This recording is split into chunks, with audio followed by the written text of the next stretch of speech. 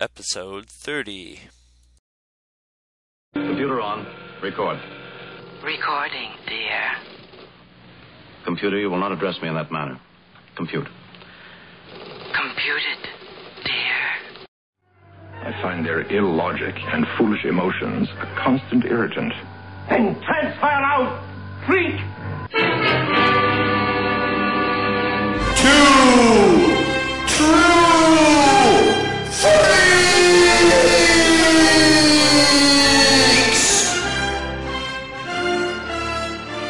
You belong in a circus, right next to the dog-faced boy. I have come here to chew bubblegum and kick ass, and I'm all out of bubblegum.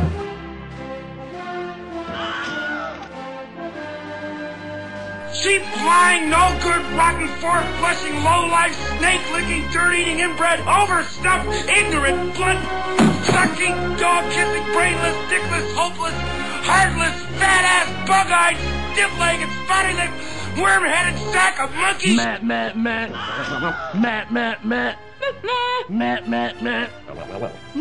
Meow. And now, together by live simulation via the internet, Scott Gardner and Chris Honeywell. Blah, blah, blah. Blah, blah, blah. No, blah, blah, blah!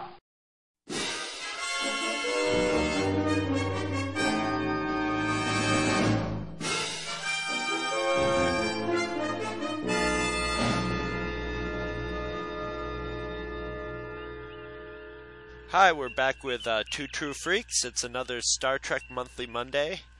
And we're here with a guest this week, Chris Gallo. He's webhead on the Comic Geek Speak forum, or if you ever listen to the Amazing Spider-Cast, you might know him as Chris616. I'm going to refer to him as Chris G, Mr. G, OG, Original G. Something to do with G. We're going to work with the G since I have dibs on Chris. How are you doing tonight? Pretty good, Chris. How are you? Good. And you're out in San Francisco, right? Yeah, pretty much. Yeah, a little bit south of it, but it's easier to just say San Francisco than say San Jose because most people don't know where San Jose is, as the song says. Right. Well, I think you're the first person on our show. Everybody else on our show has either been down south or right up on the, near New York City, or saying New York City because they were within like 20 miles of New York City. But so you're our first West Coast guest on I'm honored. On Two True Freaks. It's a milestone day today. Screw all these other milestones that are going around. This is a big milestone here. The first West You're now Coaster officially coast to coast. Exactly. We can put another tack. That tack just spans that, it sucks up the whole Midwest, everything in between. And all the flyby states. Yeah, exactly. And we got to get somebody from around those parts too. We need some Texas guests. I like Texas people. They're completely insane. Maybe that'll spur some to come. But anyway, you answered the call that we put out on our forum for original Star Trek fans, and we noticed on your list of favorite episodes that this episode was listed. So, what better timing? This is the one that came up on our magic Star Trek computer, which you'll get to hear later on in the show. We'll fire it up later in the show. Cool. And also, now I've been neglecting him, and he's had to sit there silently, which he's probably like chewing through his arm right now. But he's a competitive eater, master gurgitator, Scott Gardner. Sorry about that. I didn't say master regurgitator. Oh, I'm sorry. How's it going? Good. I'm doing good. It's just dead air. Yeah. Oh, I'm super excited, post, man. Oh, okay. Yeah, you always say that. I'm super excited about this episode. I'm excited because this is one of my favorite episodes of classic Trek, and I'm really excited for Chris to be joining us for this episode. So I'm always thank you. I appreciate that. I'm excited about that. And it starts. The Battle of the Christmas. Surely you're speaking of Mr. G. Oh, yes. Yes. I can have any time. But... Yeah, I'm on the show. If I'm not here, who's recording exactly? I think you're just happy to have somebody who's older than you guys on the show. That's true. That's also a first. That's also a first. But I think we're gonna have another one right after. So you just squeaked by on that milestone too. The first one. There you go. Yeah. When we list that on your milestones, we'll list that one second. We know that you don't want that as like the top reason. Your top accolade. But he was able to live that long. Yes, that's my top accolade.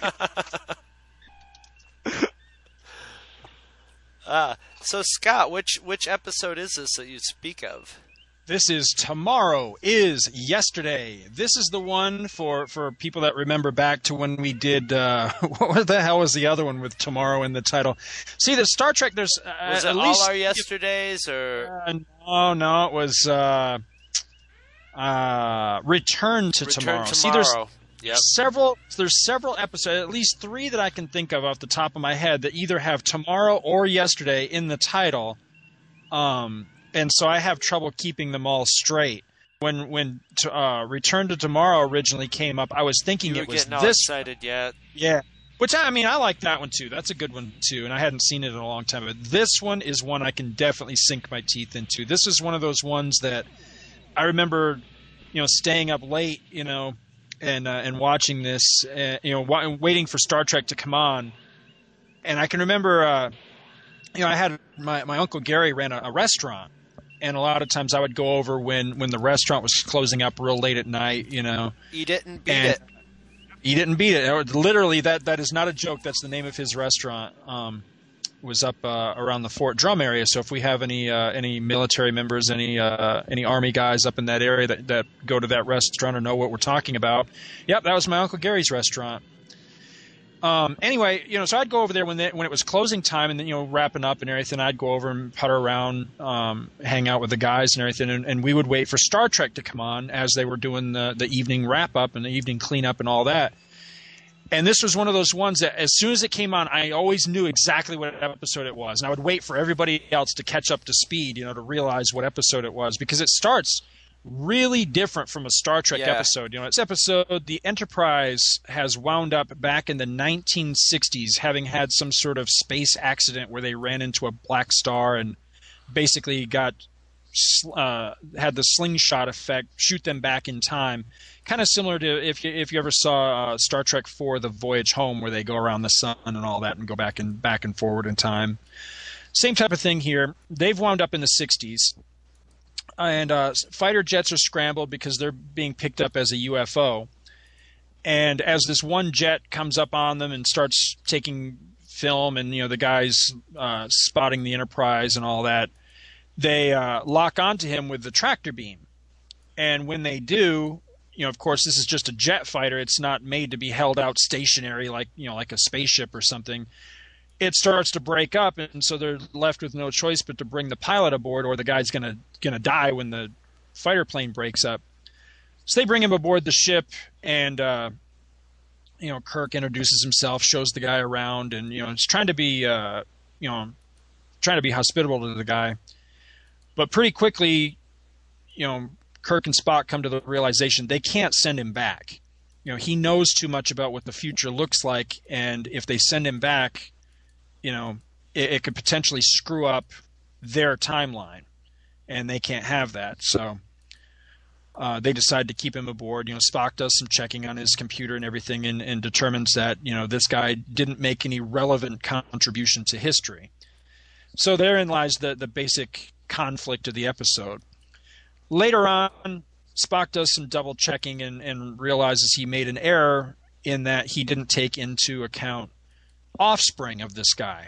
Turns out that his son is going to be a very significant person in Earth's spacefaring history. And since this guy hasn't had a son yet, they have to send him back. So basically what unfolds is Kirk and crew trying to, for one, cover their tracks, with having been identified as a UFO. They have to go down to the base and recover the film footage that was shot of them as a UFO and different things. And they also have to figure out a way to basically reintegrate Captain Christopher, the Air Force pilot, back into the whole, send him back basically without screwing anything up. That's it in a very basic outline. It's just a fantastic episode, and let's just get into discussing it. We'll go around the room. We'll start with you, Chris G. What are your thoughts on the initial thoughts on this episode? I'm with you. This is one of my favorites. Like I said in the forum, this is just a fun episode all the way around. It's got a little bit of everything. Some action. You got and some humor. It held my attention when I first saw this. I remember watching this, and it was like, I liked all the Star Treks, some more than others, obviously, but this was just a lot of fun. You got some great moments between Kirk and Spock, and just a lot of fun. And I know you in the opening credits, how that whole bit with the we were talking about this where you didn't know at first this was a Star Trek episode because you saw the spider scrambling and all that stuff. But then you got that great shot of on the underside of the Enterprise, which you never see before or afterwards.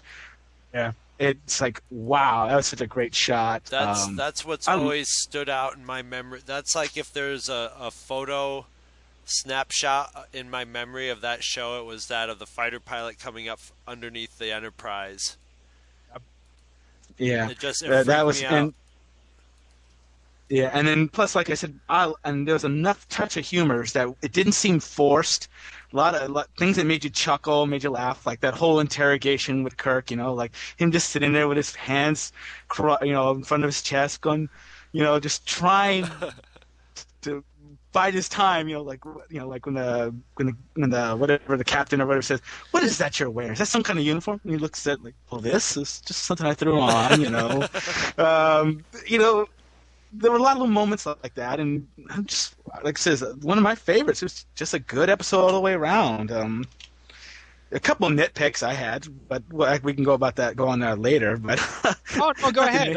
I'm curious to hear it because I always look up every episode that we do in the actual Nitpicker's Guide to see what because this guy has a great knack of making me feel like the most unobservant watcher, of Star Trek by going to there. But he didn't, other than something I'll touch on a little bit about the ending of the episode. Other than that, I felt like his nitpicks truly were, like nitpicks. So they weren't even worth really going over to me. But I'm curious what you had for nitpicks. Well, one of the ones is during the middle of the episode when more towards the beginning, where Kirk realizes Captain Christopher was gone. He's all like, gets on the horn. He's all like, gets called to security. And he tells them, send a man to the transporter room to stand guard outside the transporter room. And then later on, here comes the guard, walks past the transporter room, and then Christopher jumps him. Because you know this because as soon as he jumps him, he goes down the same corridor the guy just walked at. It's like, hello, the guy Kirk told you to stand guard in front of the transporter room, and you just like, I think I'll just stand over here, actually, that just kind of made me laugh. Well, this one, go ahead. I was just going to say, I've been watching these episodes. Whenever I can rope my kids into watching them with me, I do, just so that I can try to get a fresh pair of eyes on it, because I've seen most of these a million times. So I've been trying to rope my kids in, for that different angle, and I cracked them up because the part where Kirk called security, he calls them and he says whatever he says, and he says the line something like Kirk to security, and then the guy goes, security here, and I go, you suck. Security on the Enterprise is pitiful in the Kirk era. These guys were awful. It wasn't until like Worf and Next Generation that they ever got some real badasses. Yeah. The guy comes around the corner and Christopher just cold cocks him. It's like that's security. And the guy's walking with his head down. He's all dumpty-dumpty-dum, and then he just gets clouded, you know?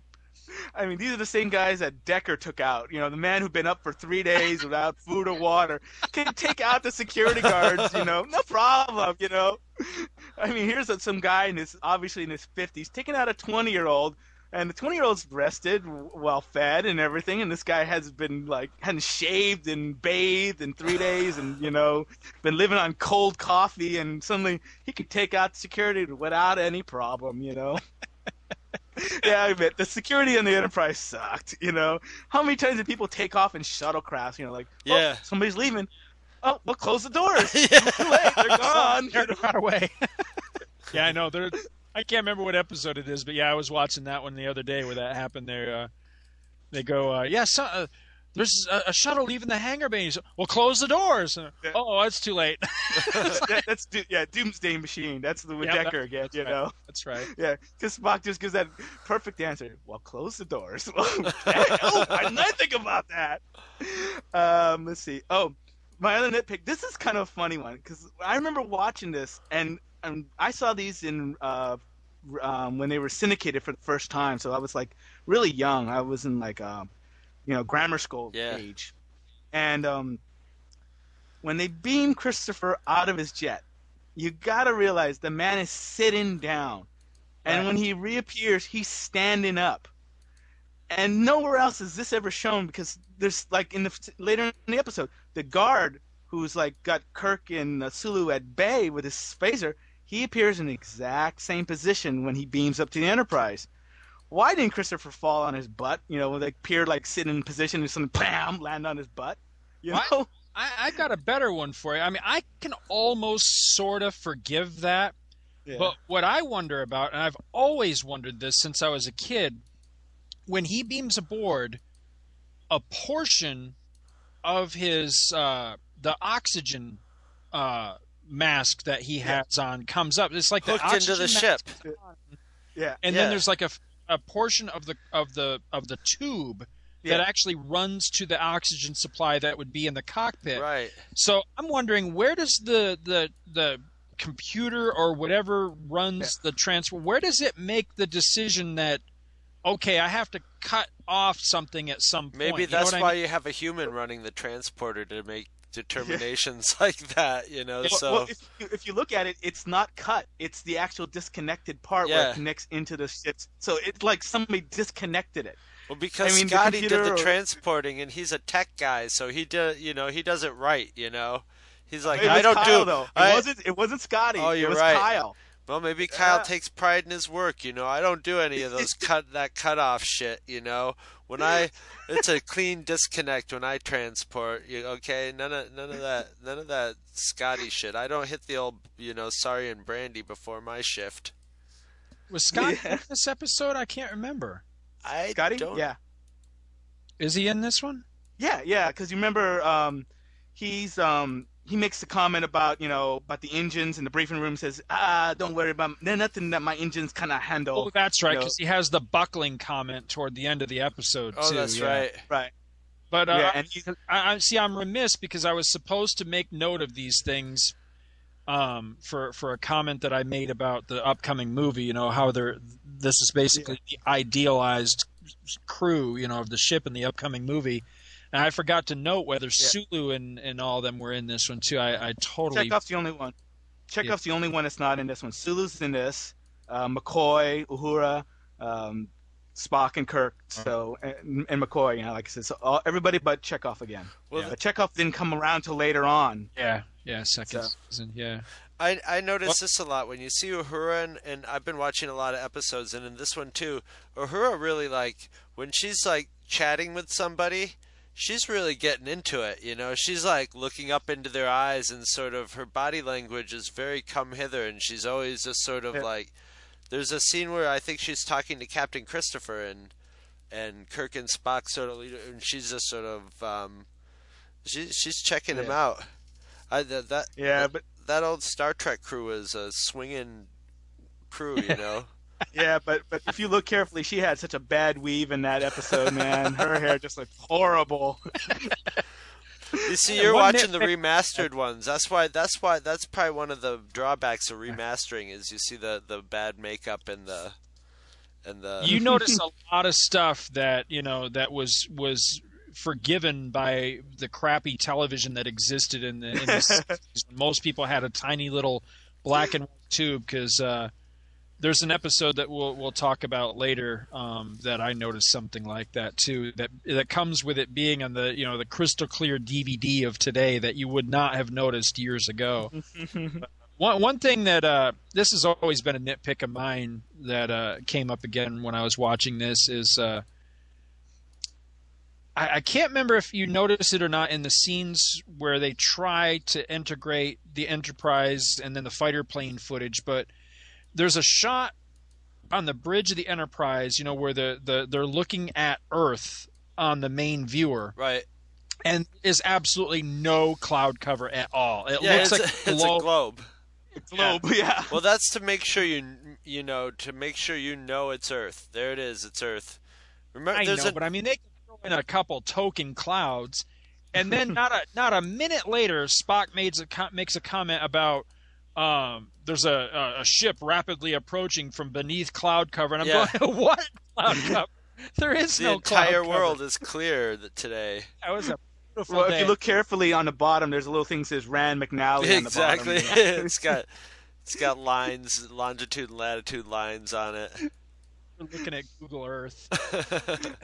Well, did you notice in the scene near the end when the Enterprise is warping out of Earth orbit in the original, they had such a trouble with the blue screen. Oh yeah. That you could actually see like the pixelation of the warp nacelle. So it looks like that's actually one of my notes. One of my nitpicks is when at the end when they're wobbling the Enterprise up and down, you can see a reflection of the base that they're holding onto the Enterprise and wiggle. It just keeps catching the light. And I was watching it, and I'm like, why didn't they clean that up? And then I was like, oh, yeah, that would have been a huge pain in the ass to clean up back then, They couldn't – in this one, you could just go through and digitally erase that in a second, But with that, they were just like, screw it. Yeah, that was when – I know the one you're talking about, the one Chris G's talking about. I definitely noticed it.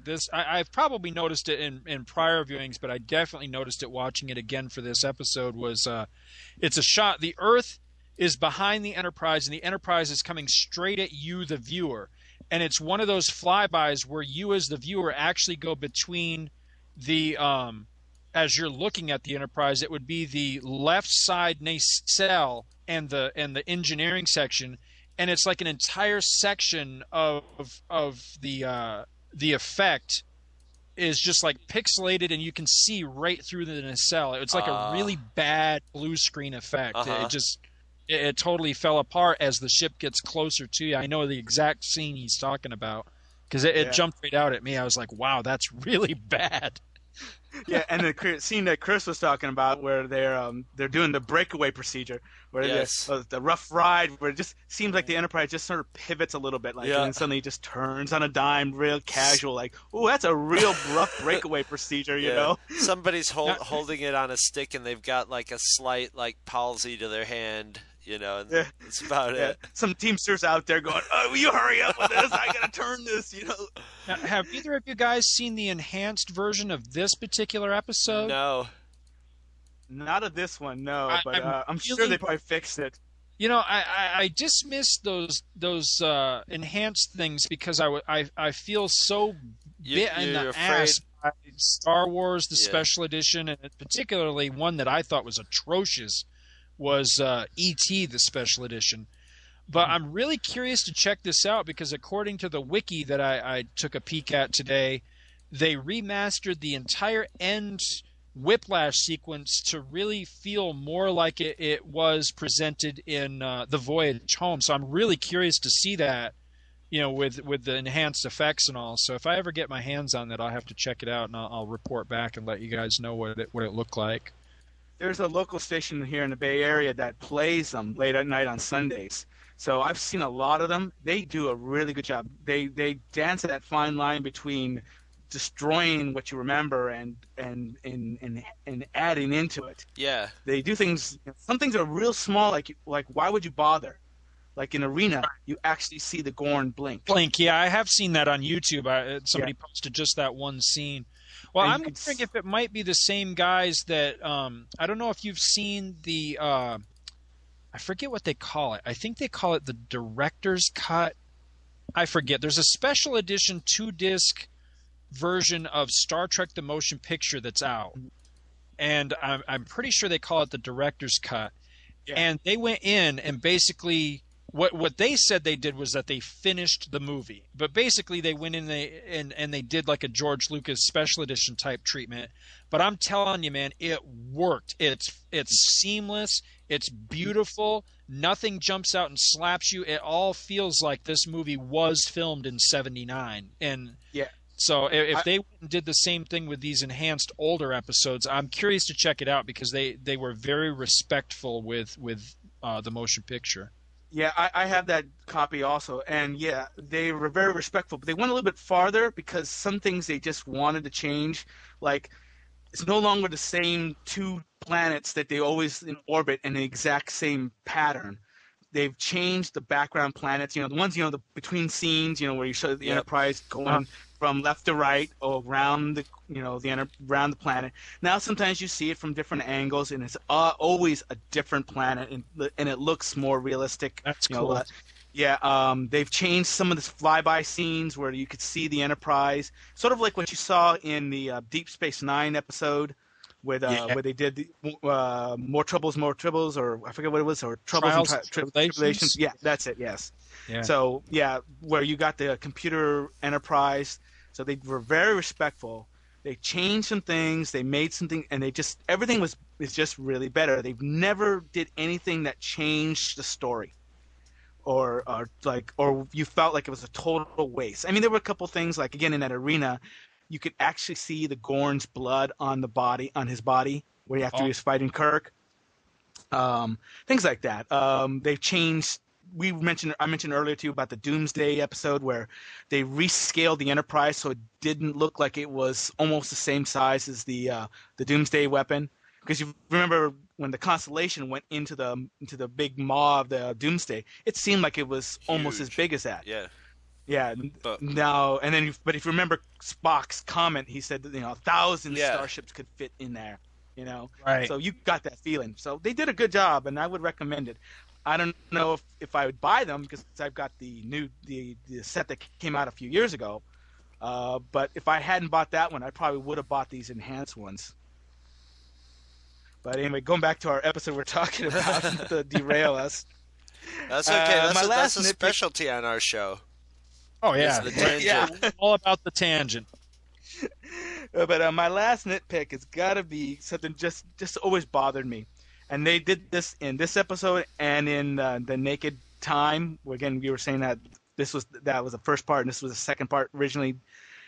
Why do the clocks run backwards? They're mechanical. I mean, they're not moving backwards. The people are not moving backwards on the bridge. So why does the clock move backwards?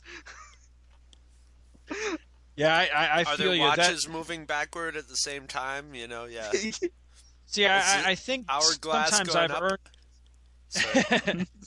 I think is there like a galactic clock that they're hooked up to that it just runs? Yeah. I guess that's kind of my theory on the whole thing is somehow there's some sort of stationary actual time atomic clock out there that they're tied to somehow. I guess I don't know, but sometimes I think on this show that I've earned the episode of earned the distinction rather of being very unforgiving of things, but I must be very forgiving because I love this episode and can't find fault in it. But really, when you examine it closely, the entire end of this episode is pretty bad because once they decide to slingshot around the sun, the internal logic of the show kind of falls apart because I've never understood the beaming Captain Christopher and the security guard back into their own. That never made any sense. And then not only do they beam them back into their bodies, but then the Enterprise disappears from Christopher's vision. Suddenly it's no longer there. And then you're left to assume that the security guard doesn't then run into Kirk and Sulu on their little reconnaissance mission down at the base. So I'm like, all right, I can understand beaming them back into their own bodies to line them back up with where they're supposed to be. But what the hell's the deal with all of a sudden the Enterprise was never there? That has never made any sense to me. I don't get it. Well, here's another one. When he beams the guard back, you remember Kirk had to use that high-tech lockpick to unlock the door. Yeah. Well, if you watch the scene, the guard does not unlock the door. He just sort of reaches for the doorknob and opens it up. So, did he leave the door unlocked so there's proof that they were there, or what?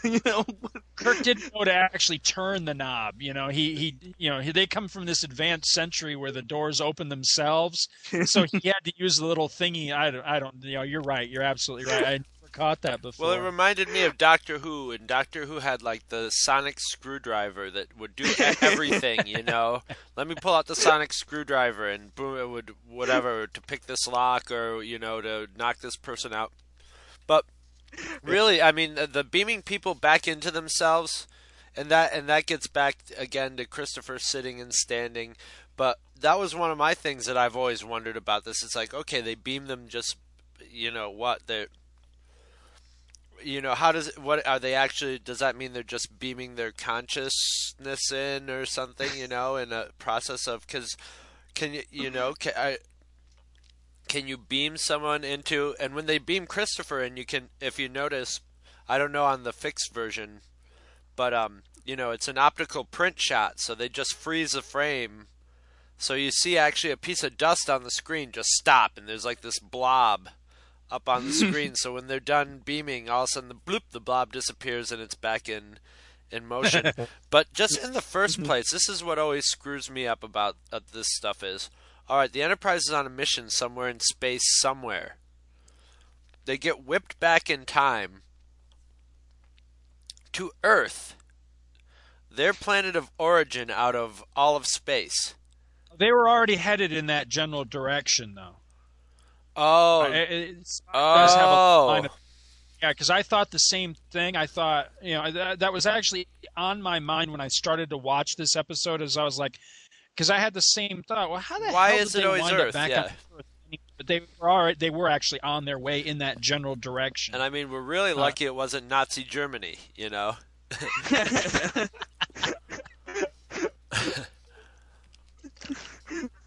Oh well, it doesn't matter because they got to do Nazi Germany on another Earth somewhere else anyway.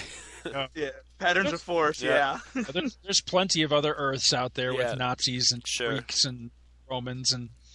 I'm sorry, Christy. What were you about to say? I would say. You don't get me wrong. I love this episode. Me too. It's one of my favorites. The nitpicks are almost fun because you're like, well, did you catch this? Like you just mentioned the Nazi Germany one. Well, why were they able to make uniforms with Nazi Germany ones and go down and beam on the planet, blend in with the people? In the Return of the Archons, they were to make those outfits. Well, why couldn't they make an Air Force outfit? And since Kirk and Sulu down in their regular Starfleet outfit, Exactly. they couldn't send them in like a janitor outfit, and be like inconspicuous, like, oh, we're just here to empty the trash. Don't mind us taking these reels of film. La, la. No, they send them down Star Trek outfits, And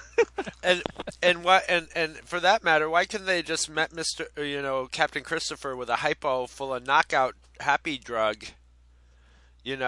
Or better yet, why couldn't they just put on little green man masks and gone down and been like bleep bloop blop blop blop blop, hit him with the hypo, and then just beamed him down into a field somewhere naked, with his butt sore, and have him wake up, and they'd be like, "What happened? I don't know." Well, bleep bloop blip blip, but then my butt hurts, and then they said, "Okay, you're on retirement," and that's that. It gets filed away somewhere. Destroy his career. Yeah.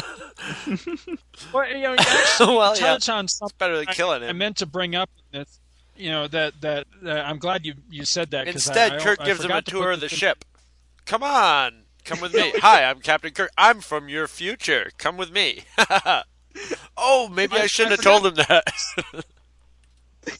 I forgot to put this in my notes. I'm really glad you brought that up because I'd feel remiss if this never came up in the conversation. All right, I think one of the reasons that I really, really have always liked this episode is I can't remember another episode where I ever got a sinister vibe off of Captain Kirk.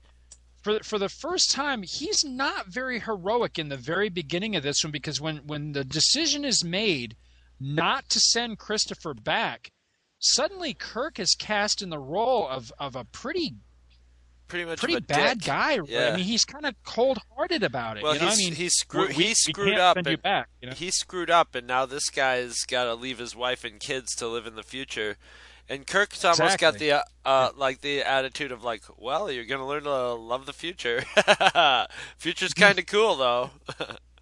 I guess my question: do you really think Kirk would have gone through? I mean, if it had turned out that Spock was right, they had to keep the guy. He didn't make a relative contribution. They weren't.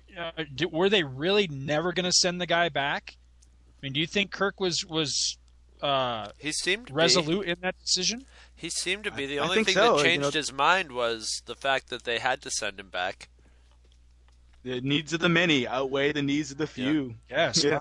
That's pretty cold when you think about it, though. I mean, you don't usually think of Kirk in those terms as being, really kind of cold-hearted, but in this particular one, at least in that scene, up until, like the way a captain has to be. If you're a captain if you're doing shit like that in the context that Kirk does, you're running into situations where sometimes you're going to have to make hard, cold decisions that might even kill people. Have people die in the mix. So yeah, he made a lot of bad decisions in this episode. It almost seems like the whole time travel thing kind of threw him for a loop, because like the whole bit where the transporter and oh god, it's drew a blank. The freaking not the deflector, the tractor beam. God. Destroys that ship, beams the guy, and like you said, takes the guy on a trip, through the show, through the Enterprise. You're like, oh, here's over here. Now check out that chick over here in that short skirt. Yeah, look at her. And her. Why don't you tell him about everything on the bridge? In his defense, if I'm not mistaken, and I please correct me if I'm wrong, but if I'm not mistaken, other than briefly going back, 3 days or something at the end of Naked Time, this is basically the first time travel episode, right? Right. So I mean, up until this point, there weren't. Later we see, like in Deep Space Nine with Trials and Tribulations, that there's actually a branch of Starfleet that deals with shit like this. But up until this point, there were no time directives or any, like they have a prime directive, but later on they come up with basically a time directive on how you're supposed to deal with temporal events. And, I mean, Kirk's kind of winging it. So, I mean, I'll forgive that because, this is a whole new area of space problems, So I'll forgive it up to that point. Well, Kirk's impulsive too. Yeah, absolutely. But yeah, you're right. I mean, he does, make some pretty big blunders. The thing with the tractor beam, I think that yes, it's his fault, but at the same rate, it wasn't really until Spock, pipes up and says, "Well, wait a minute, that might not be a good idea." Well, by that time, it's too late. He's already given the order, and it's already been implemented. So they do turn it off right away, but it's already too late. The damage has been done by that point. Well, that's what I mean. But going back to your question, him being kind of sinister, I think he's having a little trouble with it. It wasn't until so we saw the City on the Edge of Forever did they actually do any real time travel, and that's when he started learning more about the consequences. One thing the McCoy did changed the future, and suddenly there's no Starfleet, that kind of thing. So yeah, I mean, I'll forgive him for all the mistakes, which to me makes it look a little bit better. I mean, he's not perfect. He's human. He's gonna make mistakes. Yeah. So I guess it's a little bit sinister to me because that part where they bring Captain Christopher to Kirk's quarters and Kirk basically tells him, "We can't send you back." I realize that part of it is just Shatner and it's part of Kirk's personality to try to, be very personable with people, to put people at ease. He's got a little bit of the smartass in him.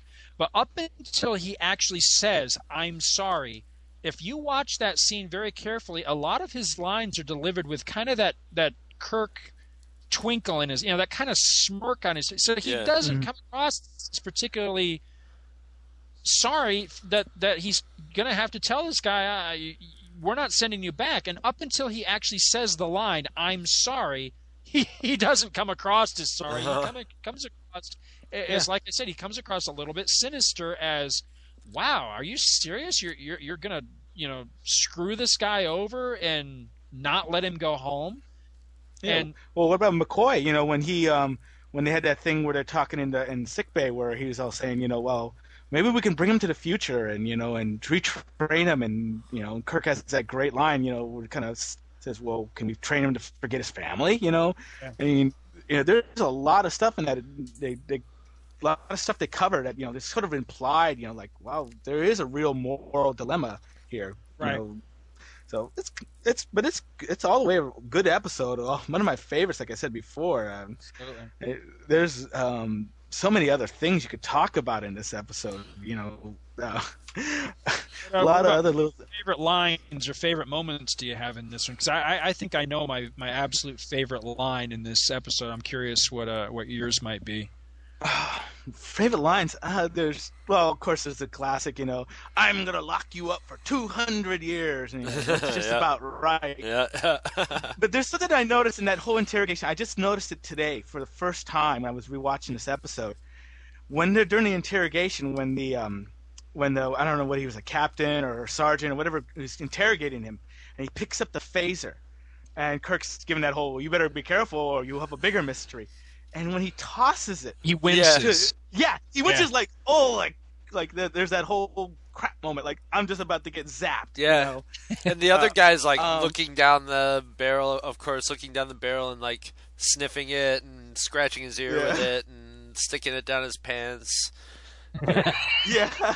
Basically, And there was another thing where this is the first time we actually get to see this, and it's referenced later on. I think in actually Next Gen or Deep Space Nine, but how the Vulcan mind works, where Spock is doing his calculations at the transporter room, and McCoy's all like, "Shouldn't you be doing your calculations?" He's, "I am." It's like he can and no, I think it was referenced in one of the Star Trek books that the Vulcans can compartmentalize their brain, where one section is doing one thing, and another section can be doing another. That's why you see when he's in the voyage home, where he's doing that test on the computer and he's running he's doing all 3 or 4 at the same time, because he can actually do that. Yeah. Yep. So that's pretty cool. The last thing, this is just something I noticed. I don't know if it's a favorite moment, but it's just something I noticed that maybe I'm reading too much into it. But you know how we're all talking about how Spock screwed up and he just didn't realize that to check for Captain Christopher's offspring, what they did. It wasn't until Christopher mentioned that he had a wife and 2 kids that you see this look on Spock's face like, oh shit, I forgot to check on the kids, and that's when he comes back later on saying, Captain, I need to talk to you, And, whether that was written, was it Nimoy just reacting to the scene or whatnot, but after you know what's going on, it really adds something to it. Like, damn, Spock screwed up, and he realized he screwed up. Well, that's the thing that always makes Star Trek work is the acting. It's the actors and the characters. The special effects and all that are always, I always remember those, and they're always good. But it's always the interactions and with the characters that add to it. One of my favorite little moments in this is when Kirk and Sulu, beam down and they're walking down the hallway, and they both just look over and there's a cork board there, a bulletin board with bulletins all over it, and Kirk just sort of motions to Sulu, and they're looking at it like, look, paper. They used paper and stuck it on the walls. Yeah, that's right. Yeah. There's just a sort of moment like, like if you were, if we went back to like ancient Egypt and had one of those moments like, look, it's just like in the museum. Look, they're writing stuff on the wall. Yeah, I know. It's kind of that was cool. I think that's the whole a test. Chicken soup thing. Oh yeah, I like that. Soup,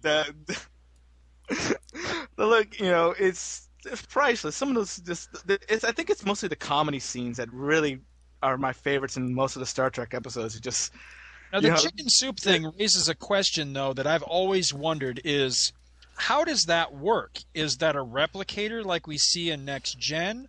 Or is there a dude somewhere down in some galley that whips it up really fast? Because you see a galley later on in Kirk's era. I didn't think that the replicator thing was supposed to be part of the Kirk era Enterprise. I thought that was a thing that came along later. But just the fact of, Kyle slides the card in and like a second later they've got chicken soup implies that somehow, it was beamed in or materialized like a replicator. So, which is it? I'm not sure. I think it's a replicator because they... remember in Troubles and Tribbles, they get into the food processors, and suddenly Kirk's chicken salad sandwich is filled with tribbles, and Spock's little plate of food cubes are filled with tribbles. But I think it's more of they didn't have as many choices, probably not a lot processed. Because you're right. You see him holding like 5 or 6 little cassettes painted red and stuff like that. And he just slides the right one in because he even kind of looks at it like, okay, here's the soup one, that kind of thing. So. I think it's a replicator, but not as good as the Next Gen type replicator where it could produce anything that's, from everything from tomato soup to, Earl Grey tea, hot. So. Chris, did you have a favorite moment in this episode, or favorite moments? Well, my favorite part of this is always, like you said, the beginning at the reveal at the beginning where it starts out looking like it's some military-based show, it's jet scrambling, and then that could have been the $6 million man, right? Or something. For all it's rah, rah, rah, and scrambling jets, and then you hear the music and see the ship, and when I was a kid, that always because I had never seen the Enterprise from that angle. And the thought of the Enterprise existing somewhat in the same time period as in modern times was just and somehow being tied into UFOs, which was something I was also really into when I was a little kid. Just that made it a favorite episode of mine. And of course, I was so young when I was first seeing these that I always got really, involved in the story. So I really believed everybody was going to die or, whatever was going to happen. So this one was just a great one. I always remember that, like, from when I was a little kid, two of my favorite ones, and I tape recorded both of them, were this one and A Piece of the Action, which was another one that was very comedic, Mm-hmm. It had a lot of great, and had Mel in it. From Mel's Diner. And another thing that we haven't mentioned, though, is this one just sort of, for some reason, I don't really think that they explained it as being something that happened because of, damage during the time flux or something, but the computer was experiencing personality problems. And was being very, romantic to Kurt. What was she calling him? Like Captain Baby or Captain Darling or Captain Dear, and they sort of write it off like the Sirius Cybernetics Corporation from Hitchhiker's Guide to the Galaxy. Oh well, they wanted to put a female, or it came from whoever made it was a very female centric planet, so they made it with a female voice. And there's a scene where he sort of chides the computer. He sort of yells at the computer, and she has this dejected answer. And it was at that moment that because I was wondering, is this Majel Barrett doing the voice on this? Because it's different. And then as soon as I heard that dejected, pouting computer voice, she sounded like Loxana Troy. Exactly, it sounded exact, and I was just like, "Oh, it sure is." So that was interesting. Dear. Yes. And I just read a book. I'm trying to remember what book it was. There was a part. Oh, I think it's Ex Machina. I think it's the book I'm reading now. There was a moment between Dr. McCoy and Doctor. She becomes Doctor by the time of the movie, so she's Dr. Chapel in the book that I'm reading. And he makes some comment to her. I can't remember what he says, and she goes, "Do I sound like a computer to you?" And it, I loved it because it was a little joke because she was actually Dr. Chapel or Nurse Chapel, and she was the voice of the computer. Later on, he makes another comment, and she says something. Her reaction is something like, "Do I sound like somebody's?" I think she's mothering him, or like being kind of like motherly to him, right. Like worrying about him or something. And she makes the comment, or he makes a comment, and then she says, "Well, do I sound like I'm somebody's mother?" Which again was an in-joke, a callback to the fact that she was both Nurse Chapel and Lwaxana Troi, and I loved that little moment, and it came at a time for me when as I'm reading this book, Majel Barrett Roddenberry in real life, she just died. Just a little under a month ago as we record this episode, and so I just wanted to mention that in case any fans out there hadn't heard the news or whatever, or even if you had, I just wanted to mention it that we were aware of it and very saddened by the loss. I really liked her, and I liked her a lot, even though she didn't have much to do in the first Star Trek movie. I wish that she had continued. She kind of fell to the background after that first movie, but I always liked her. I always thought she was a really good actress, and I liked her in all the roles that she did, but I particularly liked her as Dr. Chapel in the first movie. Yeah, she was a great lady. I met her in a con once. She's just the nicest. She was very friendly to the fans. She didn't act like like she was better. She really, really respected the fans, and she gave it all to them. She was very open to them. She was a really super lady.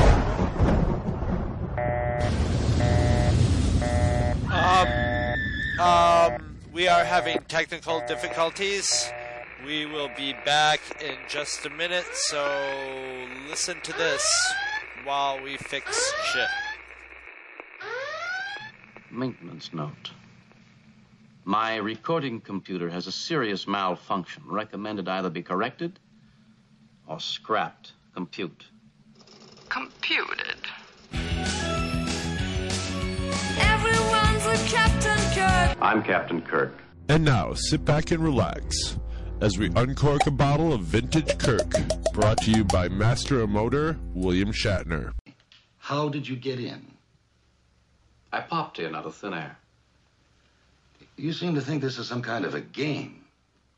No, Colonel, I know it's no game. All right, what did you say your name was? For the fourth time, my name is James T. Kirk. And how did you get inside a top security installation, James T. Kirk? I told you wouldn't believe me. Colonel, would you mind being careful with that? Oh, that worries you a little bit, huh? What is that, a radio? Transmitter of some kind? Of some kind. You can be more specific than that, Kirk. I don't like mysteries. You don't stop being careless with that, and you'll have one. A big one. I'll have it disassembled and examined. We are not dummies, mister. We know how to find out things we want to know. What is that? Is that a uniform of some kind? This little thing? Something I slipped on. But Kirk, maybe you don't realize how serious this is. Sabotage of a government installation. Did I sabotage something? No, we stopped you in time. But what would you have done if we hadn't found you? Believe me, Colonel, nothing at all. Is that what you're here for? Nothing at all? That's what would have happened if you hadn't interfered. All right, Kirk, maybe this will make you laugh. Sabotage, espionage, unauthorized entry, burglary. How are those for starters? And I can think of lots more if you don't start talking. All right, Colonel. The truth is, I'm a little green man from Alpha Centauri, a beautiful place. You ought to see it.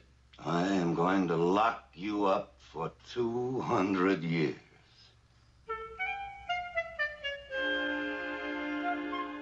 That ought to be just about right. Please allow 2 to 3 hours before driving after enjoying your vintage Kirk. And now, back to Two True Freaks.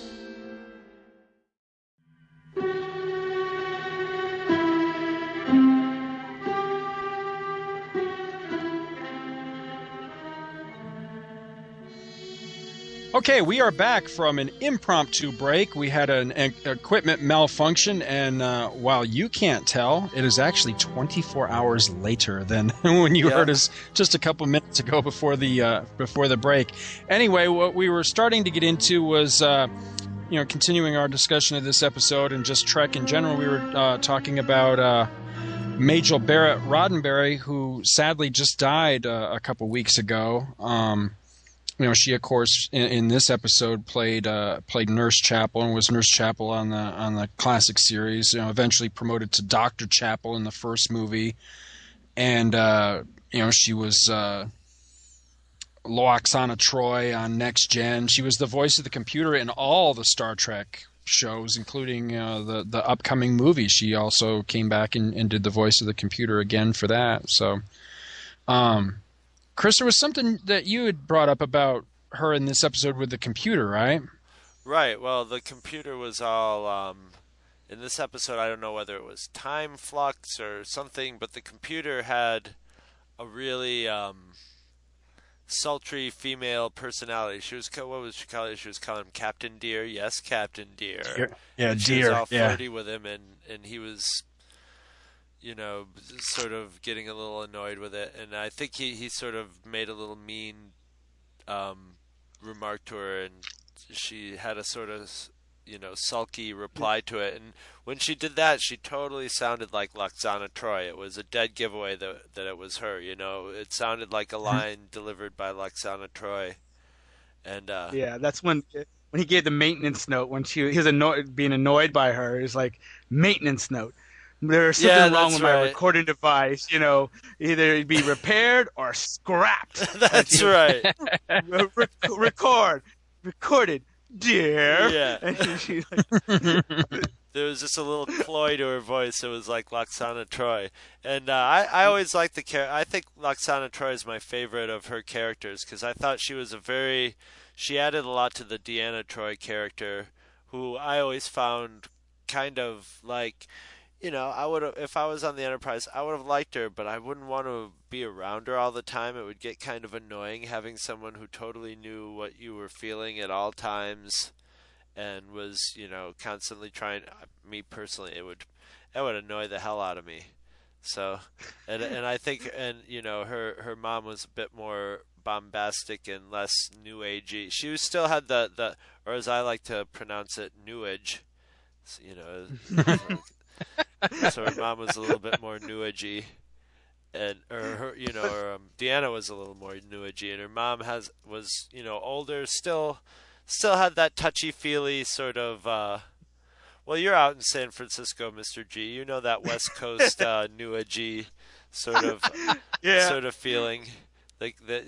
What I liked about her was the interaction with Deanna herself. It was just so classic mother-daughter. Like you can almost hear her go, "Mom!" Yeah.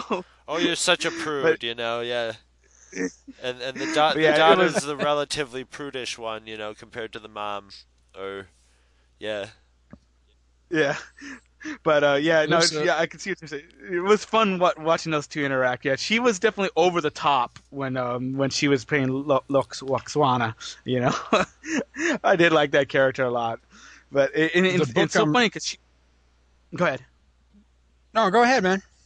Oh, I was just saying because she's got different roles, and she plays all of them equally well, but they're so different. You've got the Nurse Chapel.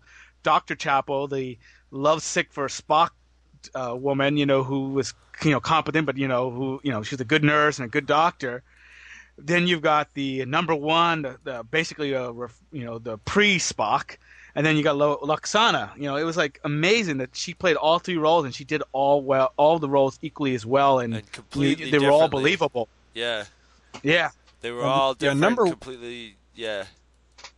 Yeah, I really liked number one. I wish we had gotten more of her. And as a matter of fact, I was looking on previews today, and there's a series that's just starting up by, I think it's IDW, called Star Trek Crew or Star Trek The Crew, something like that. In the first issue, solicits were saying that it's basically the the backstory of this number one character. It's set like, I think it was 8 years before The Cage or something like that. I didn't order it just because of the price of it. It was a little bit pricey for me, but it does look interesting. It might be something I'll track down later, try to get it cheaper, but it did look kind of neat. And that was a character that I wish we'd gotten a little bit more of.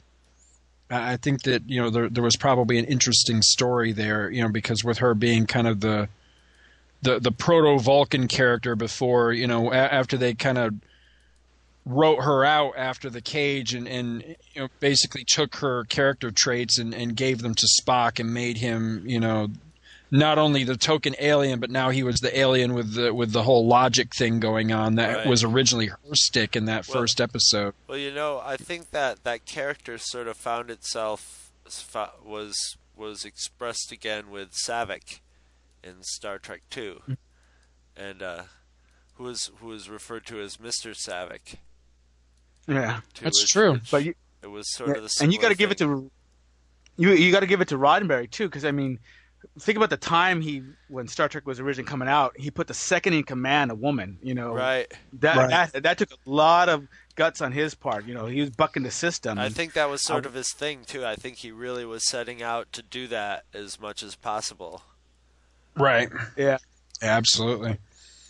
Well, there's a great little tribute to her multiple roles in the book that I'm reading right now. It's called Ex Machina, and there's a nice little moment between Dr. McCoy and Dr. Chapel where McCoy makes some sort of comment about something she says, and she says, well, do I sound like the computer to you? Which is a nice little in-joke because she was also the voice of the computer. And then later they're talking, and she makes some motherly type comment to him or whatever, and he has some comeback, and she says, well, do I sound like somebody's mother to you? And again, another in-joke because she was somebody's mother. She was, you know, Deanna's mother. So it was just a cute little, you know, in-jokey type of thing, but it was a nice nod to the fact that she had been such a versatile actress in Star Trek and done so many roles. I got a real kick out of that. Yeah. Sounds like the one they did on Next Generation where she had that little argument with the computer. So she was arguing with herself. Oh, that's that right. Was funny. That's right. Yeah, I forgot about that. Yeah, she was like I said, she seemed like a really nice lady. So you know, I was saddened to hear her passing. You know, and like I'm sure, like all the rest of the Star Trek fans, you know, we'll all miss her. You know, so she was good. She was just a really nice person, really nice lady, and like I said, she did a great job on the show. I cannot fault any of her performances. Well, maybe a little bit on that Naked Time where she was a little too lovey-dovey for Spock on that one, you know. Yes, Mr. Spock. I think that was all for the. I think that was the writer for the purpose of the story, you know, to make and you know, yeah, they sort of, you know, because, you know, I mean, it was all sort of subtext that you could tell that she liked Spock, but it was pretty subtle until that episode was the most, you know, overt. But it was also her one chance, you know, her being a nurse, she probably understood really well that was her one chance with Vulcan physiology. You know, if there's going to be a chance, this is it right now. So and not another the drunken booty call. Right, there's exactly. There's not going to be another opening for 7 years before these planets line up, and you know. She might have been waiting for 6 years. She might have been planning, you know. And now it's time to make that Vulcan chicken soup. But you know, he's having like the you know, basically the Vulcan version of PMS at that point, and he like throws it at it. You call this soup? Take it back.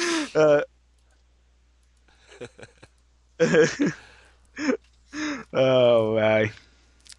Getting back to this particular episode, Tomorrow is Yesterday. One of the things I wanted to point out is that there was actually a sequel of sorts to this during DC Comics' first Star Trek series that they did for the 20th anniversary of Star Trek.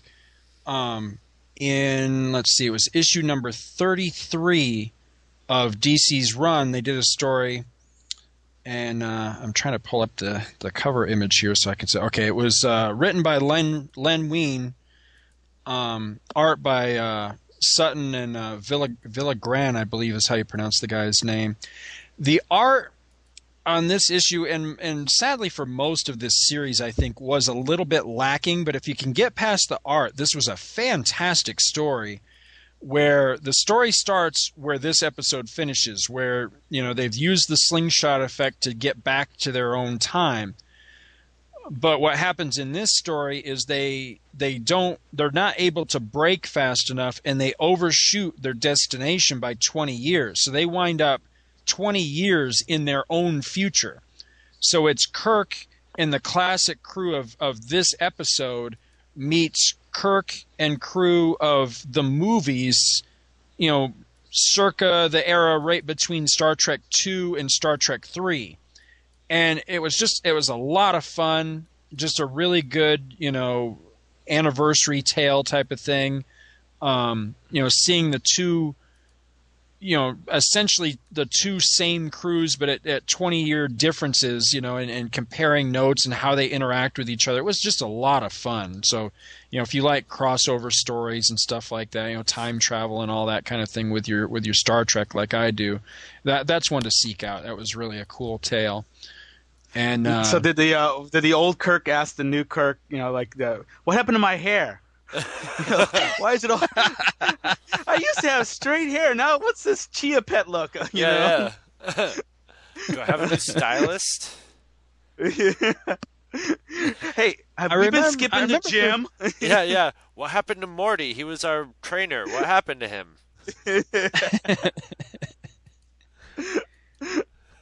Well, then IDW. I didn't read this one either, but IDW, their recent series with Gary Seven. Well, I think was it called Assignment Earth or something like that? Yeah. And, Assignment Earth. That one kind of tied into this episode somewhat too. Yeah, briefly, they showed a scene where Seven and Roberta are on that Omaha military base, and they actually see Kirk and Sulu. When they were stealthing around, and so they interacted very lightly, very small. This is only a couple of panels. That whole issue was them bopping through time, and they kept running into to things like that. So it wasn't too major. So it's sort of a little throwaway gag. Yeah, a little throwaway gag, like you're saying, like a little homage, you know, almost like, oh, you remember this episode? Well, we were involved in that episode too. You know, that was sort of it.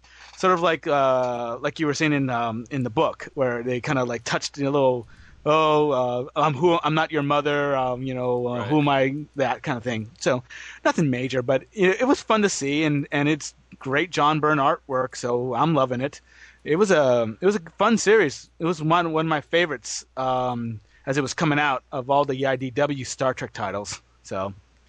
But I mean, I wouldn't rush out and like, oh my God, I gotta have this one. No, if you're that big of a fan of this episode, so I would say pass on it, unless you could find it cheap in a quarter bin or a dollar bin someplace. Well, I loved Star Trek and I love me some John Byrne, so eventually I'm going to have to track all this stuff he's been doing for IDW down and check it out. Is this so? He did a lot of the. How recently was this done? This past year. Oh, okay. So yeah. I didn't know John Byrne was still doing stuff recently. Oh, yeah. Yeah. He doesn't do so much stuff for the big two anymore, but yeah, he's still active in comics. Oh, good.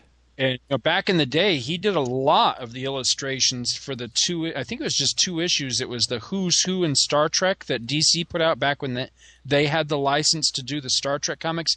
He did a lot of the illustrations for those volumes, and I liked his stuff a lot. I mean, I've always been a big Byrne fan anyway, but yeah, I'm gonna have to check that stuff out. Yeah, I don't know if it's been traded yet or not, but definitely one of those things that if you saw it in trade, I'd probably pick it up because each issue is pretty much a standalone, so you don't. It's no big deal, but it's just fun, you know. And I know that was a proposed spinoff to Star Trek, you know, Assignment Earth, you know, with Gary Seven and Roberta, right. But and it never happened, but. This is a nice way of seeing what they could have done with it, and you know, and they're not worried about having to draw the the actors the way they are now, they Right. could draw them how they look back then. Because let's face facts, Terry Garr does not look like she did back then anymore. So, but I don't like to face that fact, but I will. But like I said, am I upset that I paid full price for it? No, I was entertained. I got my money's worth out of it. But I definitely, if you're thinking about looking for it, I'm sure you could probably find us in some dollar bins, or like I said, or wait for the trade, because it's good enough to get. Let's put it that way. Cool. All right. What else do we got? Well, this episode to me contains one of the coolest Kirk fights ever. It's almost like a training guide to Kirk fighting. He uses all his techniques of, and it's close combat fighting, but he manages to slip every Kirk, from the shoulder roll to the double punch to the grab the door frame and lift your legs up to the, well, I think when we got cut off yesterday, I think one of you guys brought up that it looked like the way he started the fight. Yeah, like someone threw him. He launches himself at the three security guards. Looks for all the world like he's been picked up and bodily thrown at these people. I mean, a couple of hefty a couple of hefty Teamsters grabbed him and threw him at the guy. Yeah. All right, 1, 2, 3. And that's the first shatter. Just two guys running up and having Kirk, and he's literally flying through the air sideways. He hits them like with his side, bounces off them onto the ground, and from then on, it's on. It's on, man. I think the only thing this was missing was somehow his shirt getting ripped. Yes, because it had to always get ripped. Well, his shirt usually always has to get ripped, and somebody has to give him a good socceroo to the jaw, so he's got the little dribble of blood out of the corner of his mouth. Yeah. But not only that, but he has to take his fist and reach up and dab that blood with his fist and look at it and go, all right. Yeah. All right. Oh, the yeah. The best. Sorry. Go ahead. The best example. I was just going to say it may be missing that, but it does have the instance. One of my favorite Kirk fight things is when you can tell he's gonna let somebody have it. He takes that right fist and pulls it way the hell back as if it's on a spring and just belts somebody. And he does that to the Colonel in this episode, and I love it. Every time I see it, I just laugh and laugh. Yeah, it's great. It's like, hello, here it comes, smack. Oh, it's like it lines up with that. Yeah, it's like cocking a gun. It's back, it clicks into place, and then a button's pushed, and it just snaps. Yeah, and I'm not sure I remember. Did it another definite element of a classic Kirk fight is about halfway through the fight. That's usually when his hair just starts. It's sort of like the Three Stooges hair used to get when they'd start smacking each other. It's kind of greasy and it gets all fucking just goes all over the place. And I don't remember if he got the hair in this one. No, he pretty much had James Bond hair in this one. I don't think it really went anywhere in this particular episode. I don't really remember him getting because in the last episode that we analyzed the gas passers. I mean, it was like 2 seconds into that fight, and his hair just went and was just all over the place. It looked like somebody had just stubbed him into the ground like a cigarette butt or something. But yeah, he also, along with the way he belts the Colonel in that one part, is, Kirk. I love Kirk. Kirk is at his most entertaining to me when he goes the extra mile and does things there was really no reason for him to do, but he does it anyway just because he's goddamn James Kirk.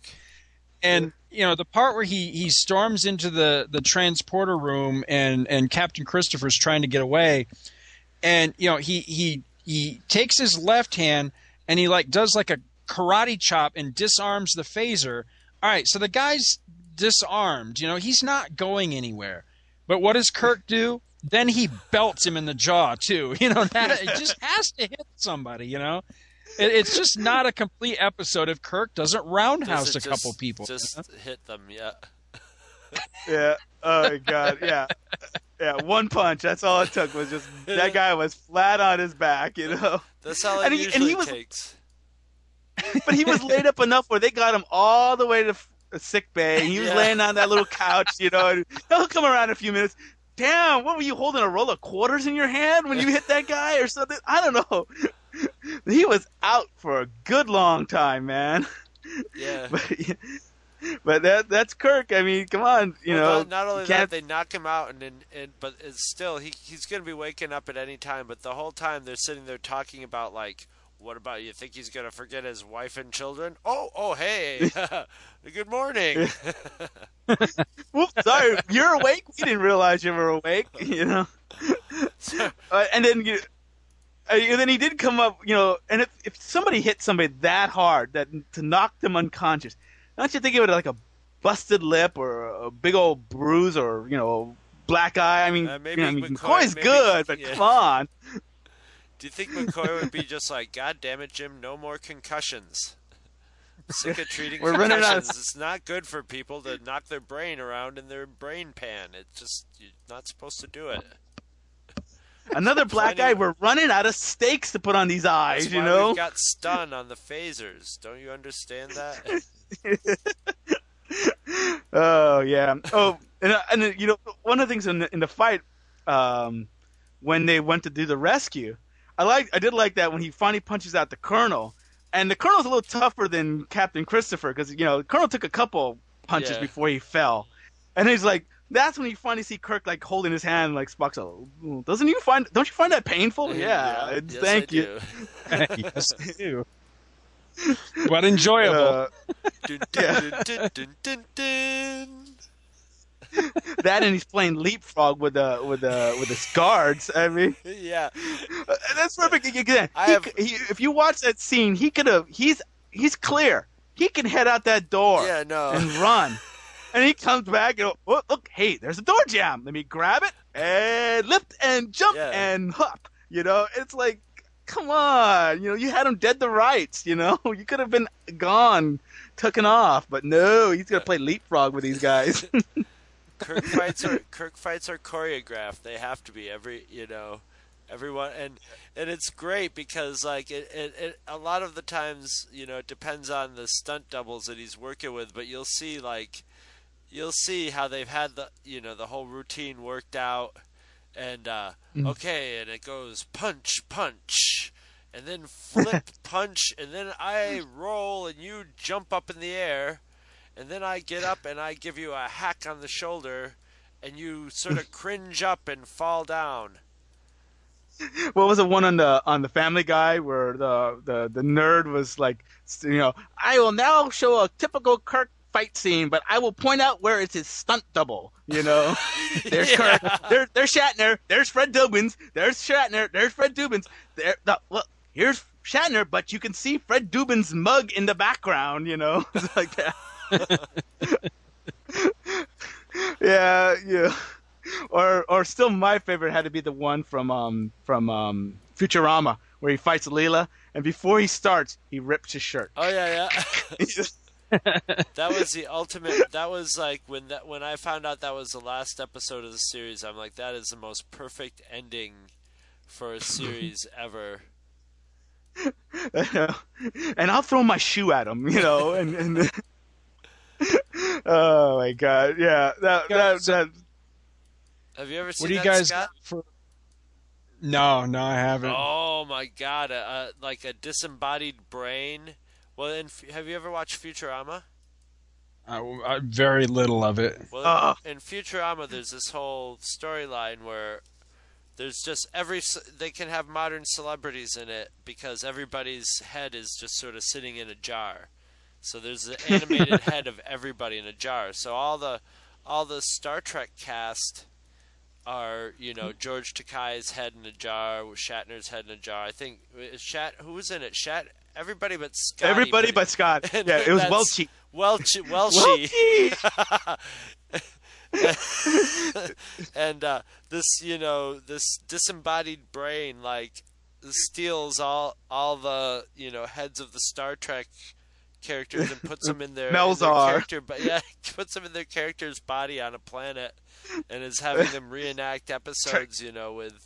Yeah, Trek Fest 3000. It's like that's right. The best scene was when Kirk starts singing, and he's singing I'm the real Slim Shady. Oh, that's right. Here's Sulu. Oh no, Chekhov. How can you do a spoken word version of a rap song? And then the little cloud goes, he found a way. And it's all the real voices, it's Uhura's voice, and of course Kirk ends up making out with Leela, and it's awesome. Everybody but Scotty. That's funny.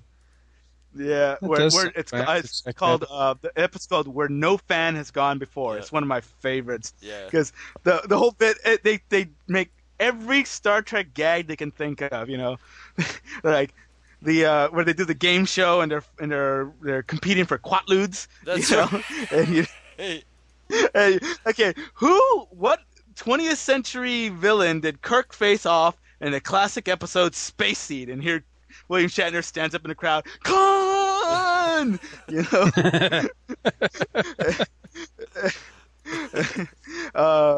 And then the classics. Go ahead. I was just gonna say, bringing it back to this one here, though. He's really stands out? Man. Yeah, I got to bring it back on topic. Stay on target. That's it. What are favorite moments for you guys for this particular episode? Well, all time for me is always going to be the shot of the Enterprise from below, and the fight. But oh my God, it's just hard to choose in this one. There's just so many. So I mean, it's always. Yeah, anything involving the jets and the Enterprise is what makes it for me. And because almost every like TV show or movie, when I pull it up in my memory, has a sort of default picture, or image from it. And this one's always the view from inside the cockpit of the plane of the Enterprise. Yeah, so for me, it's a lot of the humor moments. I love the interrogation scene, with Kirk sitting there and he just like playing kind of dumb, I'm gonna lock you up for 200 years, Mister. And just be about right. And, that and the scene with the guard inside the transporter room when he orders the chicken soup. It just like, are you hungry? Yeah. What would you like? Chicken soup would be good.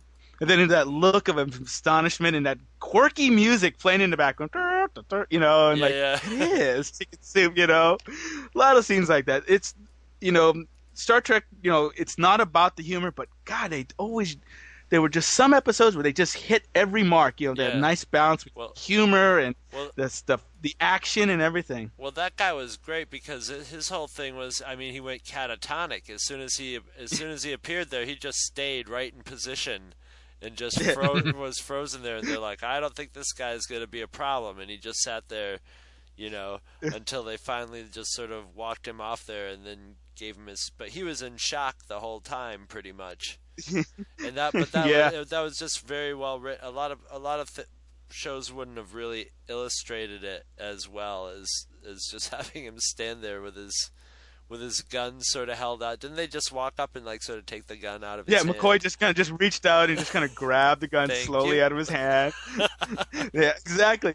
And that was one of the things, a lot of shows either to go too far with no humor whatsoever, or they get that humor gets too quirky, too stupid, like you cringe after a while, like, oh, just get on with it. But this one had a really nice balance. Like I said, there was humor where it needed to be. There was lighthearted moments. There were like serious moments. It was great. It was just a well-rounded, well-balanced episode. And those humor moments are the ones for me. When I think about this episode, I always picture that scene of Kirk with his little fingers in front of his chest, like trying to be like, oh, Minister Innocent, like, who, me? I didn't do a thing, He's basically just buying time, so he's confident, but so he's just having fun with it. He's trying to have some sort of fun with the situation. Yeah. That he can. Yeah, I'm a little green man from Alpha Centauri, a beautiful place. You should see it sometime. Yeah, that's right. And I think a lot of it, I owes to the, as you guys were talking about yesterday after we got cut off, it's to the writer DC Fontana. Oh yeah, absolutely. One of the classic Trek writers, being like Yeah. one of the staff writers who wrote an awful lot of the episodes. Yeah, she's my personal favorite. Yeah, she brought an awful lot of lore to the Trek, to the Trek universe, particularly Spock. That was a fan favorite character, and it was definitely a character that she was very fond of. So she added a lot of dimension to that character. But yeah, this. Oh, go ahead, man. Oh, I was saying, and like I mentioned earlier, with the fact that they brought number one, made a woman. Here we got the sci-fi writer who was a female who unfortunately had to go by DC instead of her first name because nobody would believe a woman could write science fiction like this, which is sad. She did such an incredible job. They probably just would have stuck her script at the bottom of the pile automatically without reading it. Yeah, it's sort of like, I guess they did that. They did sort of homage to that in Deep Space Nine, where they had where they had what's her name, Major to play that role of a sci-fi writer who just, when they took photos of all the sci-fi writers, she was always absent because they didn't want anybody to know that she was a woman. That's sad, but yeah, that was a good episode. I liked that one. I can't remember the name of it, but I know what you're talking about. Yeah, I did like that one. Well, the moment for me in this, I love this episode all around. I agree with you that I think that this was one of the best episodes of having a really perfect blend of, a serious subject, a somewhat intense episode, but it has just the right amount of humor and humor that really works. It's well timed, well played. It keeps it light without making it silly, but it still, keeps its seriousness too. So you get a nice blend of that. The kind of ominous things that are going on in the story, but then you still have your moments of levity too. But my personal favorite moment of the whole episode, the moment that I always look forward to whenever I watch this one is right at the end when they're they begin the procedure to try the slingshot effect, so that they can return Christopher and they can return the air sergeant, back to the base, and then they can try to get back to their own time. Is they're all standing on the bridge, and Captain Christopher's there on the bridge, and they're watching the Earth, dwindling on the view screen, and you can tell Captain Christopher, this is kind of blowing his mind that not only is he seeing Earth from space, but now he realizes how far out he is from space. He's getting that kind of like how the Apollo 11 guys, when they first came around the moon the first time and saw the Earth was just a tiny little dot in the sky, and it was such a monumental thing for them. This guy's having that experience, and he tells Kirk, how he had tried out for the space program and basically didn't make the cut, and Kirk just has a great line. He says, well, take a good look around, Captain. You made it here ahead of all of them, and I love that. As a fan of the early space program, with Mercury and Gemini and Apollo and all that, and someone who really follows it and really, is passionate about that. I love that moment. It just speaks to that, to that in me, that fandom of that early program and all. And I just thought that was a really nice moment that they acknowledged that, yeah, that would blow this guy away. That he would think that was really cool. As a pilot and as someone who had aspired to that astronaut program. I thought that was just really well done. I'm sure Kirk identified a lot with him too. He and Kirk identified a lot with each other in a lot of ways. They were similar. Yeah, I'm sure Kirk felt the same way. Kirk's a throwback to that time period anyway.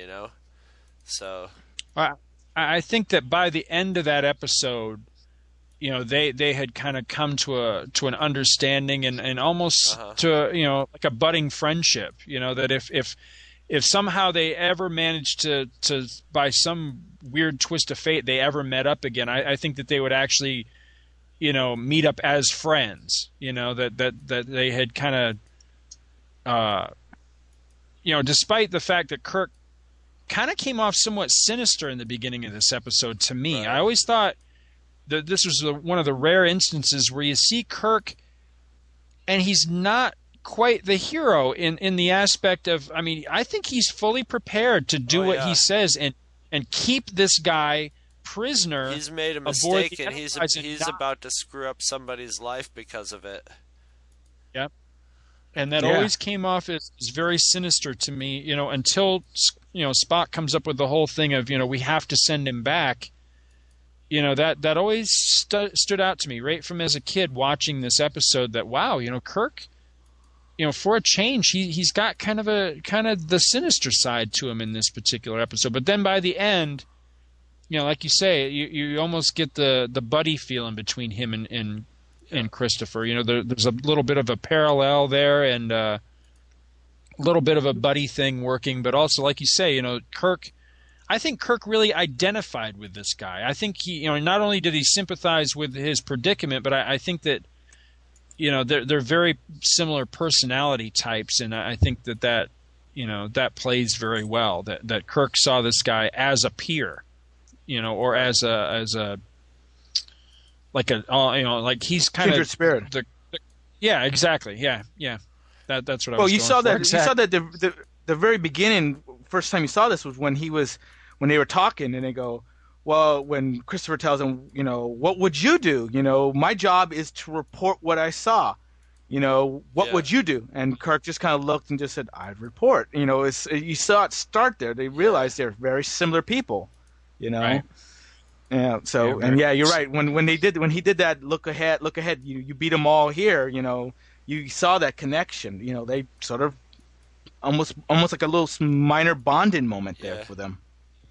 I like that. And I think that's why that moment that I cited works for me so well, because, there's a great moment in the novelization to Star Trek The Motion Picture. That was actually written by Gene Roddenberry. He was very passionate about that movie, and that story, despite, how it came off and the fact that most Star Trek fans really hate that movie.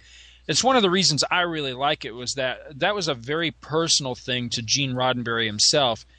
Anyway, in the beginning of that book, he does kind of a character study of Kirk, as almost a preface to the beginning of the story.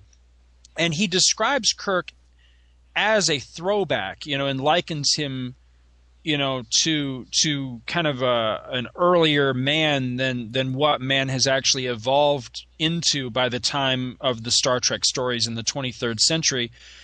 And I forget who exactly he compares him to, but he does use the specific term throwback.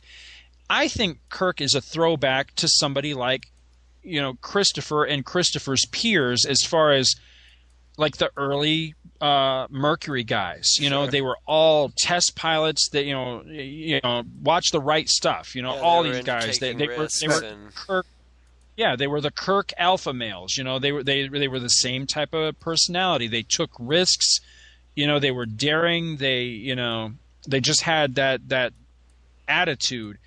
And so, that to me I think that's one of the reasons Kirk appeals, is he likens back to, those buckaroos, that cowboy, space cowboy mentality. And I think that, that's I believe I think I've heard Roddenberry say that Kirk was like either Captain Horatio Hornblower, or was it, or something like that. He was more of that older seafaring type character that he kind of modeled him after. But I agree with you. Yeah, Kirk is a throwback. And I you like the first movie. That's your favorite. That's one of my favorites too. That's not my favorite. That's my second favorite. But if you like that one, you should check out some of the books. They did a whole Lost Years series. Like there's like 2 or 3 novels, and you get more of that character study of Kirk, and you find out a lot about him, his personality traits and stuff like that. So those are good compliments to that movie. Yeah, those are definitely on my to read list, because I just recently bought the Lost Years. Eventually became a whole series, and I just bought the last book. I think it's called Traitor Wins, and I've read the Lost Years books over the years, but I read them. I think I read them in order, but they didn't come out one right after the other. They came out over time and interscattered with all these other books that came out. So I've kind of forgotten where the story was going and what was going on.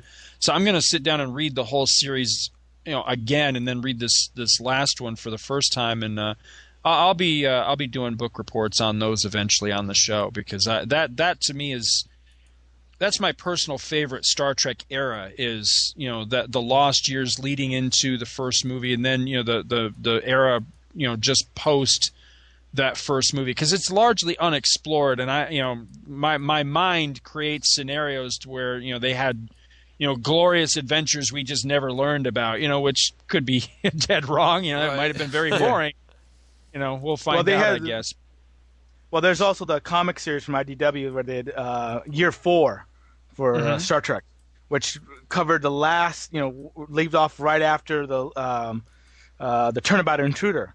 So you got the 4th year of Star Trek, and those were good ones too. So there's a lot of ground covered in different media that if people are interested in, and they go in a little bit more into details of the characters and stuff like that, you learn a lot, and they're fun reads. So. Also, another thing I've been meaning to mention about this episode is they got the day right for the moon landing. Before the moon landing. Well, yeah, actually, it was the launch of the moon landing. The launch of the moon landing. Yeah, because it launched on a Wednesday, and they in the radio broadcast that Uhura pipes in at the very beginning, they say the Wednesday's launch for the first manned moon landing. Yeah, Apollo 11. Yeah, that's cool. I mean, and how long was it before that actually happened? It was a couple years at least, right? At least 2 years. Yeah.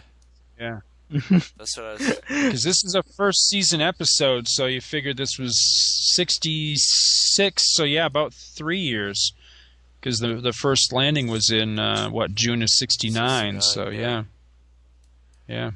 So that was good. Well, you got to give them the props when they get stuff right, because then we had other things like the eugenics wars that turned out, unless I missed something on CNN or Fox that day, that whole thing. So, yeah. Well, they got the technology right. Come on, we're all using the little communicators. Those are our cell phones, That's true. and now everybody has those earpieces Uhura and Spock used to wear. Those are Bluetooth devices. Yeah, that's true. We ours got are everything. even smaller than theirs. If nobody would put an earpiece in the Spock or although you know what, why doesn't somebody make those? Those sort of they're sort of that cylindrical thing with the layers of. There's sort of a layer. It looks like a mic. Yeah. Yeah, there was at Comic-Con this year, Gene Roddenberry's production company, Roddenberry Inc. Con. They make a lot of the really professional models and stuff. They had those ones there. Oh, they are heavy. I cannot see how somebody could keep that in their ear all day. But yeah, if they did make a real light duty. Go ahead. Well, the first time somebody was climbing into their car, or hit themselves into a door jam or something and poked out their eardrum, and the company got sued for $1 million, that'd be the end of that. Yeah. So I think I see why they don't market that. But I would buy one. I would get one if it wasn't too expensive. If it was like $30, $40 and it actually functioned, I'd get it. I'm sorry, I'm that big of a nerd. I just want I want a cell phone that does the communicator chirp when you open it up. I can't understand why this is not on every cell phone in the world. Yeah, it's on my cell phone. I downloaded that sound to my cell phone, so when the phone rings, it goes. Does the Star Trek chirp. Oh, that's cool. I want that on my phone. Well, one big thing, I like to point out, where the episodes, as we review them, if there's things, that the episode brought to the overall lore, and this one had brought a big chunk with the slingshot effect. This was the mechanism that got them back and forth in Star Trek IV: The Voyage Home. When they had to go back and bring whales to the 23rd century to save the planet. This was the time travel mechanism they used. So, that was a major chunk of lore that this one brought in, and I like that. I like that it wasn't forgotten and that they used it again. Oh, it definitely wasn't forgotten. It came in handy in a lot of places. Oh yeah. In various, I'm sure, and when you start taking the comics and the books into consideration, I'm sure it got used all the time, to the point of where Starfleet was probably like, we're gonna have to make some rules about this because Kirk keeps traveling through time. Do you think that it can't be good, right? Anybody? That's one of the reasons I can. Oh, go ahead, man. I was gonna say, at least when they did it in the show, they didn't have to work around those big floating heads of theirs in space. Like in the movie, with Voyage Home. Where remember when they did the slingshot effect? Suddenly there were these big marble heads of all the people, merging from one to the other. So that's a good thing. I didn't see that one. That sounds pretty weird. Out in space, like remember, he's talking in Star Trek IV where they travel through time, and Kirk has that little dream sequence, and you got the generated heads. Yeah. And what's really funny too is that I think, here that movie is only 20-something years old now, and I think that effect has held up less well than older effects that are on the actual show. Somehow that computer effect to me, I watch it now and it looks terrible. Yeah, it just looks terrible. And I'll watch something like Doomsday Machine, and I'm still in awe, of these cheesy '60s effects. So yeah, it's because they would have been better off making those faces out of rubber in those days. Because computer stuff was just goofy in those days, but it looked high tech then. Oh yeah. It was what did I just watch recently that was an example of that? I saw a video that somebody made at home on their home computer, where they took them and their kids, and he used the sound from Tron of the light cycle chase, but he just completely generated the whole visual for it himself, from scratch, but with his kids, with a composite of his kids, and from when the fight started till when they blast a hole and escape through the hole. And he completely recreated it, and he did it in like 6 weeks. And he said, I could have done it faster, but I had a really slow computer at that point. So, that just shows you how far that some guy at his home can do the effects to the level of Tron. Absolutely. Much like was it the Star Wars kid? They keep showing that they do the lightsaber thing. And I've seen so many versions of that where they added the music and they added the effects to the lightsaber and everything. It's amazing. It's the whole that technology is so, and the technology that made those faces on Star Trek is probably you could put it in your watch now. It's just it's probably it's just and it shows. But then it was just like ooh, anything that was sort of what do you call it when you have a wireframe. It looked really super snazzy then. Although there were people who were pulling it off really good, like Max Headroom was around that same time period, the original Max Headroom, and that still stands up today. The stuff I guess it's how cheesy it looks when you first do it, because the Max Headroom didn't. It was interesting, but it wasn't like that weird. Like those floating heads in space that Kirk had a dream about when he was. It was like that was just weird. Even when I first saw that, it was like, okay. It looked cool at the time, but you're like, what does this have to do with the story? So I guess that plays into it. How well it holds up. Yeah. I think lastly that it's worth noting that other than when they went back in time, I think it was 3 days at the end of Naked Time, which was supposed to dovetail with this episode initially anyway. This really is the first out-and-out time travel episode of Star Trek. This was the first one where they actually wind up back in time. By and interact with the past. Yeah. Yeah, exactly. And miraculously, not in the time of Nazi Germany either. Not yet. Not yet. Yeah. You had commented on the fact that Kirk makes a lot of screw-ups and a lot of what seemed like bonehead mistakes and all. And I think that it's worth noting that that this was the first thing, and eventually they did come up with a set of rules to handle this sort of. I think they ended up calling it the Temporal Prime Directive, if I remember right. And it was it's basically a set of timelines for when these type of things happen. And the episode that I can remember them talking about it, they specifically cite Kirk and the fact of all the trouble he used to cause with all his time traveling adventures and stuff. So I thought that was really neat. Right after the Kobayashi Maru, I would have been keeping my eyes on that old boy.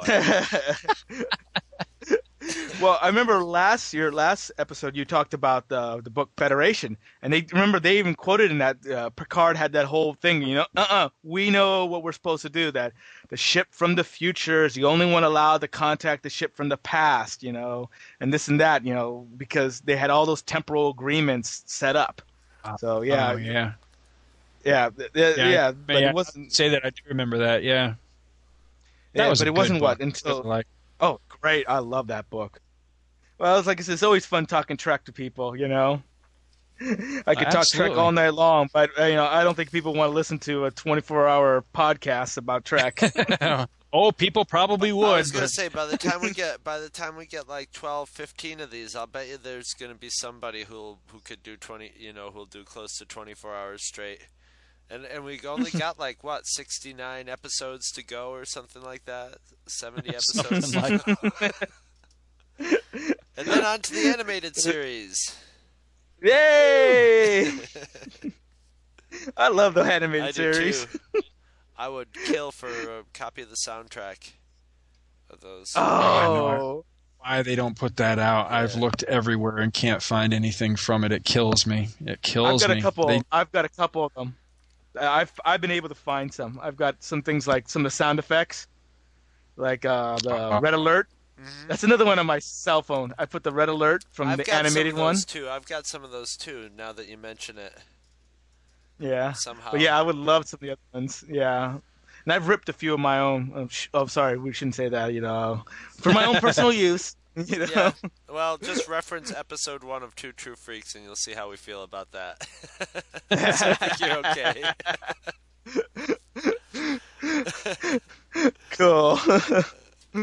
You're not going to see us. Well, seriously though, Chris, thanks for being on with us, man. We had an absolute blast, and we're definitely going to have you back again to talk more Trek with us.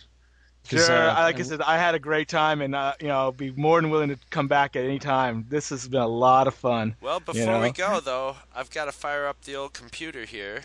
Oh, that's right. We can't forget that now. I'm interested in seeing what's going to happen on this one. Well, you see, what we have is our magical Star Trek computer, which is actually a piece of shit. It doesn't work very well. It's sort of warming up right now. And sometimes it'll go for it. It always works, but sometimes it'll go, and then it just wants to stop. Then it wants to go, and then it wants to stop. But we always are able to coax a random number out of it. It's the size. It takes up 3 rooms in my house. Well, see, it's consistent with Star Trek. Then the classic show. The computers were that large and a lot. Wait, saying something. Number 18. You fucking moron. 18. Number 18. Number 18. Arena. Yes. The one with the Gorn. I love this episode. This is your speaking. I will be quick and merciful. Are we going to watch the special edition where he blinks? You know what I mean?